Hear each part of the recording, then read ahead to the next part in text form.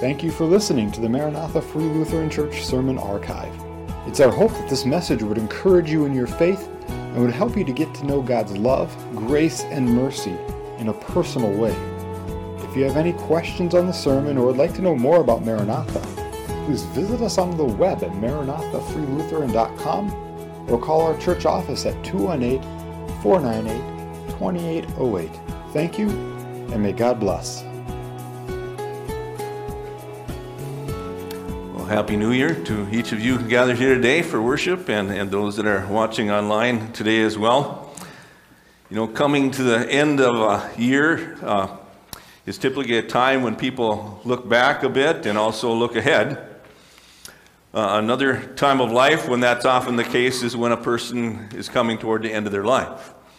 And that was definitely the case for the Apostle Paul. And this is going to become obvious as we, during this new year now, take up study of Paul's second letter to Timothy. In our New Testaments, we have 13 letters of the Apostle Paul that were written to different congregations and also individuals. And 2 Timothy is the last of them. And in many respects, it's the most personal of them as well. And here then we get a glimpse of Paul as an older man looking ahead at imminent death and reflecting back on his life and treasuring his relationships and longing for the encouragement of young Timothy and his presence with him and desiring to speak a few more words of encouragement to Timothy, his son in the faith, while he still can. Lenski describes this letter in this way. He says, Paul, the expectant martyr, is in advance fortifying his child, and through him the church is under him. And I would add, through this letter then also fortifying us in our faith as well.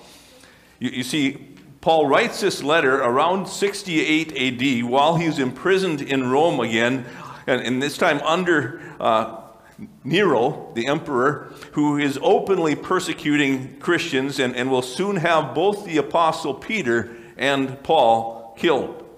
And this imprisonment, Paul is not merely under house arrest like he had been previously, but he is chained in a dungeon with only Dr. Luke that is close to be able to visit him.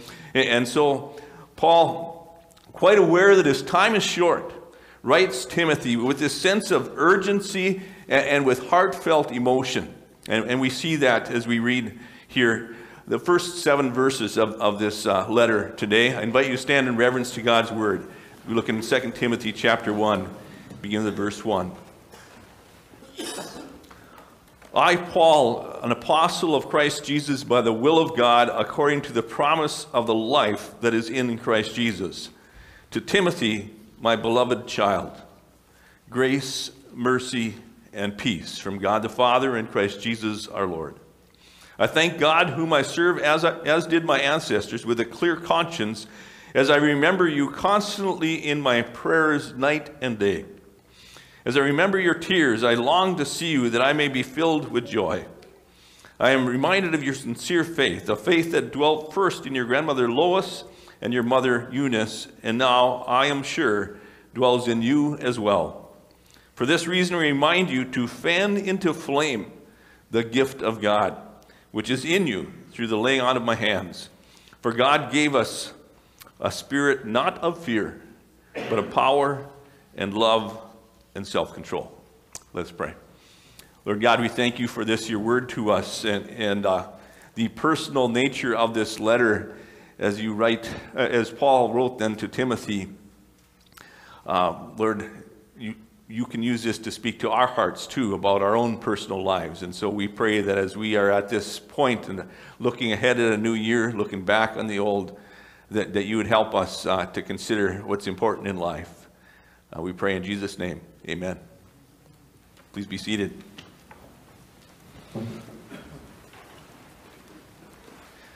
One of the first things I see in the very beginning of 2 Timothy is that Paul is so aware that his life is not his own. His life had been radically upended, you might say, from being a learned Jewish Pharisee who prided himself in his own righteousness and thinking that he actually was able to keep even the letter of the law, of the Old Testament law, and who had then persecuted Christians and even had them killed. Now this same man had become a devoted follower of Jesus Christ, and Paul was very aware this wasn't his own plan for his life, but rather he was an apostle of Jesus Christ by the will of God. This was God's plan for him. God lined up the circumstances that led to Paul's Damascus Road conversion experience. And that led to his becoming then an apostle, one that is sent out by Jesus Christ to bring the gospel to the Gentiles. And Paul further explains in verse 1 here that his apostleship was according to the promise of the life that is in Christ Jesus. Recognize now, this is a man who is facing a martyr's death, and he is clinging to the life that is in Christ Jesus. That life in Christ Jesus, you see, involves both life here and now, but also life even after physical death. Jesus himself said in John 10:10, I have come that you might have life and have it abundantly. He also said in John 14:6, I am the way, the truth, and the life. No one comes to the Father but by me. And in John 3:16, whosoever believes in me will not perish, but will have eternal life. Paul has trusted and is trusting the promise of eternal life. And that's the message that Paul had been proclaiming wherever he went. And if it wasn't for this promise of eternal life in Jesus, there would have been no need for apostles at all, and God would not have willed Paul to be one. And Paul mentions one other thing about his apostleship here in verse 3. He says that he serves God with a clear conscience. His guilty conscience for all those things in the past has been cleared, you see, because he is trusting in the finished work of Jesus Christ on the cross, where the guilt of Paul's sins of the past have been transferred over to Christ's account. And he stands in before God in the righteousness of Christ. And that's the only way I know for us, too, to have a clear conscience. Know forgiveness of our sins by trusting in Jesus Christ as our Savior from sin. And so again, as Paul thinks of his own life drawing to a close, he is so aware that his life is not his own. It is all in God's hands, and it is God's plan. And so then beginning in verse 2 here, he reminds Timothy that's the case for him too. And as we next then consider the life of Timothy today, and God's hand in Timothy's life, it can give us all pause to look back on our own lives and to see God's hand there too. And we too then need to remember that our lives are also really not our own. We're not here just to do as we please, but we belong to God. And Paul's letter to Timothy then starts out with this greeting. It's a greeting very typical of his letters, so typical that we might tend to even kind of just pass over these greetings without catching the importance of these words. But Paul begins, I greet you with grace, mercy, and peace from God the Father and Christ Jesus our Lord. And those three short words are theologically significant as they tell us both of humanity's sorry condition and also of the love of God for sinners. Grace. Grace is God's kindness to the undeserving. Mercy. Mercy is what God shows to the weak and the helpless that can't help themselves. And peace. Peace is reconciliation or restoration of harmony to lives that were spoiled by discord. John Stott summarizes the three blessings of God's love in this greeting here by saying this: grace to the worthless, mercy to the helpless, and peace to the restless. And so Paul is reminding Timothy here in verse 2 that God has showered his grace, mercy, and peace upon his life through Jesus Christ. And he reminds us of that too then. And he goes on then to tell Timothy here, I am grateful to God for you. I pray for you constantly. Paul looks back on his friendship with Timothy and his opportunity to disciple this young man. And he's just overflowing with thanks to God for him. Paul's life has been enriched by Timothy. And Timothy is so often on Paul's mind. It's like a parent concerned for his or her child. And I used to think when I was a kid growing up that, when your own kids grow up and they leave home, then they're no longer a parent's concern. I'm learning that's not the case at all. They are often in our thoughts and our prayers, sometimes even in the middle of the night, aren't they? And Paul is saying that of Timothy. He's saying it's like that. I constantly remember you before God in my prayers, night and day. And he's saying further here to Timothy, looking on you as my spiritual son, then I long for time with you again. When a parent is nearing death, who does he want close by?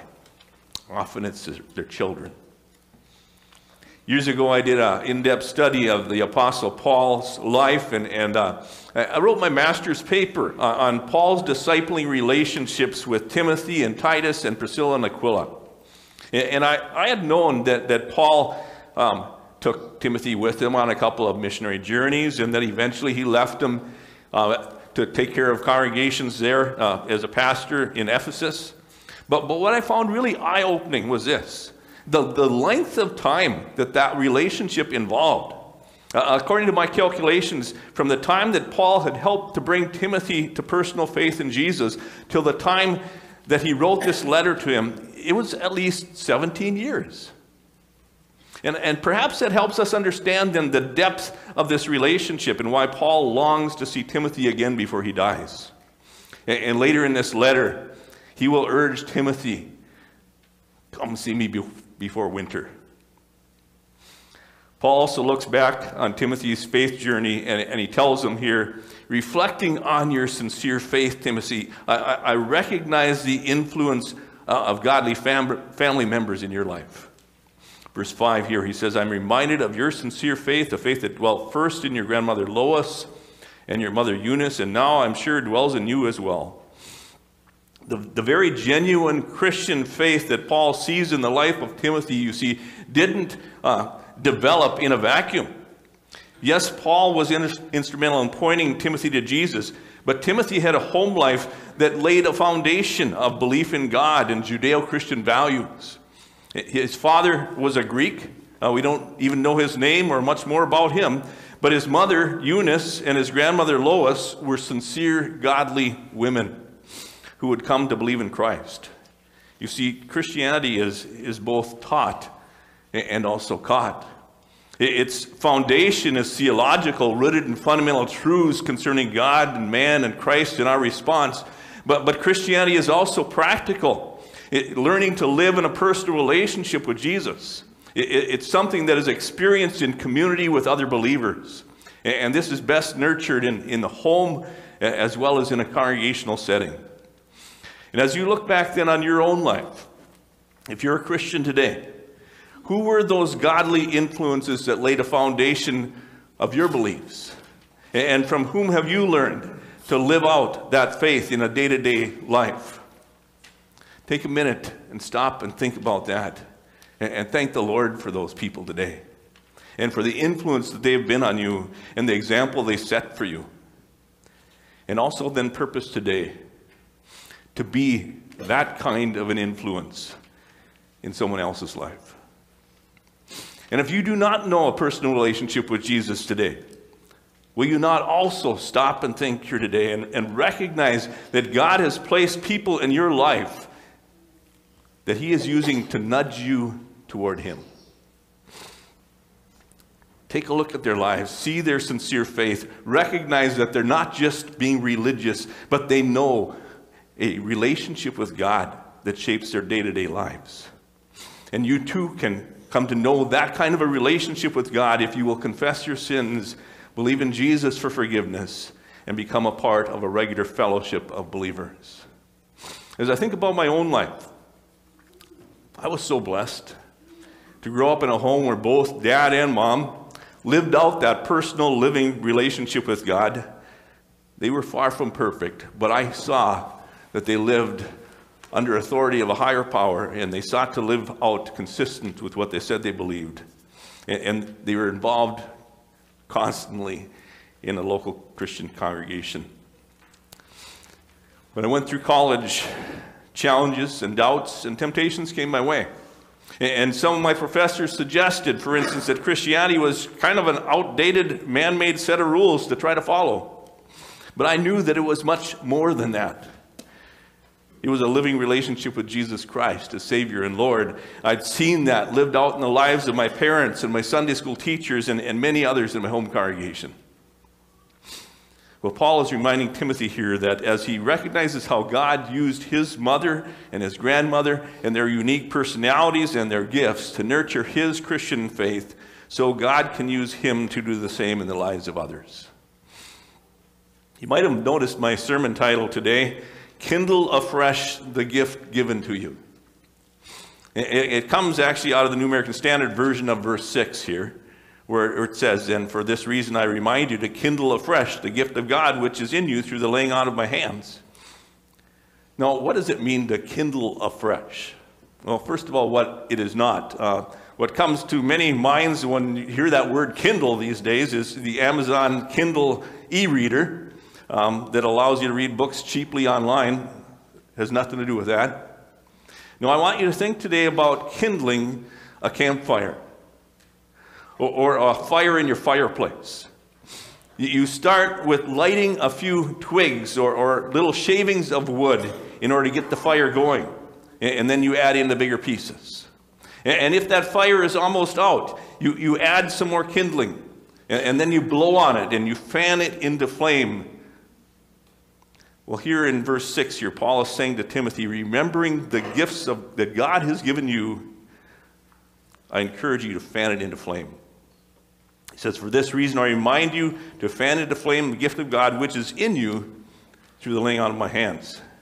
See, back in Paul's first letter to Timothy, he also references this specific time in Timothy's life where hands were laid on him to commission him for his role as pastor and leader. We might look on that as his ordination service. And we can't say for sure just what gift Paul is referring to here, but Scripture describes the role of pastor-teacher as a spiritual gift. And whoever God calls in to serve as a pastor and teacher, he also equips with spiritual gifts to carry out that ministry. And what helps us understand the dynamic here then is to recognize that Timothy was young for the role that he was called to here, and he was also a bit of a timid personality. And so he could easily end up then just kind of holding back from really leading in the setting that God had placed him. And in 1 Timothy chapter 4, Paul had encouraged Timothy not to let anyone look down on his youthfulness, but rather to set an example with his life. And here he reminds Timothy that God has called him, and he's also gifted him then to carry out that ministry. So don't hold back in doing it. Rather fan your gifts into flame. And you know, this brings up kind of an interesting tension that it always exists in the Christian life as we seek to understand divine sovereignty and also human responsibility. On the one hand, God has given us so much. He has given us forgiveness of all of our sin and granted us eternal life. He continues to give us His grace, His mercy, and peace in Jesus Christ each and every day. And He gives us people in our lives who care for us and who pray for us constantly and who have taught us and have lived out their lives as examples to us. And He's given us spiritual gifts and abilities to use in serving Him. In 2 Peter chapter 1, it says this way, He has granted us everything pertaining to life and godliness. In that same chapter, Peter goes on to tell then of the need for us to apply all diligence in our walk and our service. Maybe some of you are a bit like Timothy, by nature timid, and yet called to lead in some way. Or maybe you're not gifted in being up front, and you rather are gifted in serving behind the scenes. Now, we can all grow weary in our service and shrink back because of criticism or other things. And I believe that the application from this text today for us all is in this title, Kindle Afresh the Gift that God has given you. Whatever gifts and abilities God's given you, use them to serve Him and to serve others. Don't sit on your hands. Don't say there's nothing I can do. Pray for direction and then step out and serve. And Paul reminds Timothy why it is that he should fan into flame the gift that God's given him. He says here in verse 7, "Do not be fearful, for God has given us a spirit of power, love, and self-control." In the New American Standard, it says God has not given us a spirit of timidity. Timidity is lack of courage or confidence. ESV uses the word, he's not given us a spirit of fear. Fear is a distressing emotion that's aroused by impending danger, evil, or pain, whether that threat is real or maybe even just imagined. And we all, at times, hold back from service for various reasons, but often it is timidity or fear. And when that's the case, we forget or we overlook that we who are Christians have the Holy Spirit of God living within us. And he is not a spirit of timidity or fear, but of power and love and self-control. John Stott sums it up this way. He says, "Since he is the spirit of power, we may be confident of his enabling as we exercise our ministry. Since he is the spirit of love, we must use God's authority and power serving others, not in self-assertion or vainglory. And since he is the spirit of self-discipline, we must use our gifts and with appropriate reverence and restraint. Because our spiritual gifts are not about us, not to draw attention to ourselves, but to edify and to build up the body of Christ for his glory." So here we are at the end of the year and the beginning of another. And it's an appropriate time for all of us to look back and to look ahead. It's a time to review where we've been and how we've gotten where we are spiritually and in other aspects of our lives as well. It's a time to thank the Lord for his many gifts to us and to set goals and establish fresh purpose in our lives. And many of us, like the Apostle Paul, are also getting older. And though we may not expect that death is just around the corner like he did, we do recognize, for many of us, we have a lot more of our life behind us than we do ahead of us.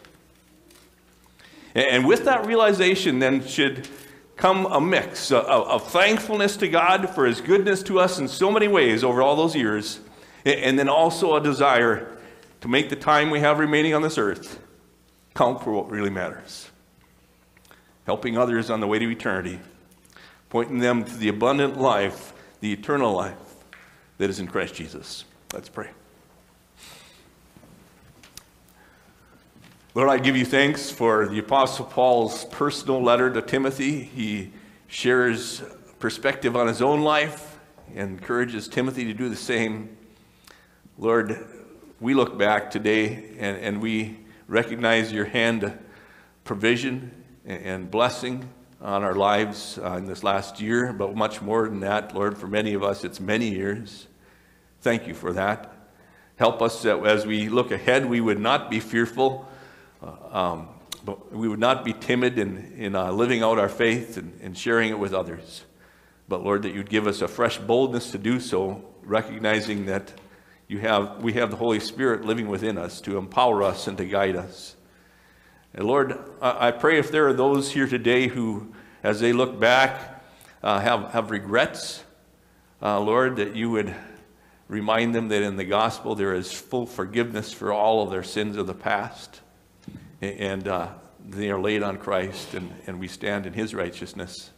Lord, I pray that if there be somebody who does not know that personal relationship with you, you draw them to yourself even today to see that in you is abundant life and eternal life.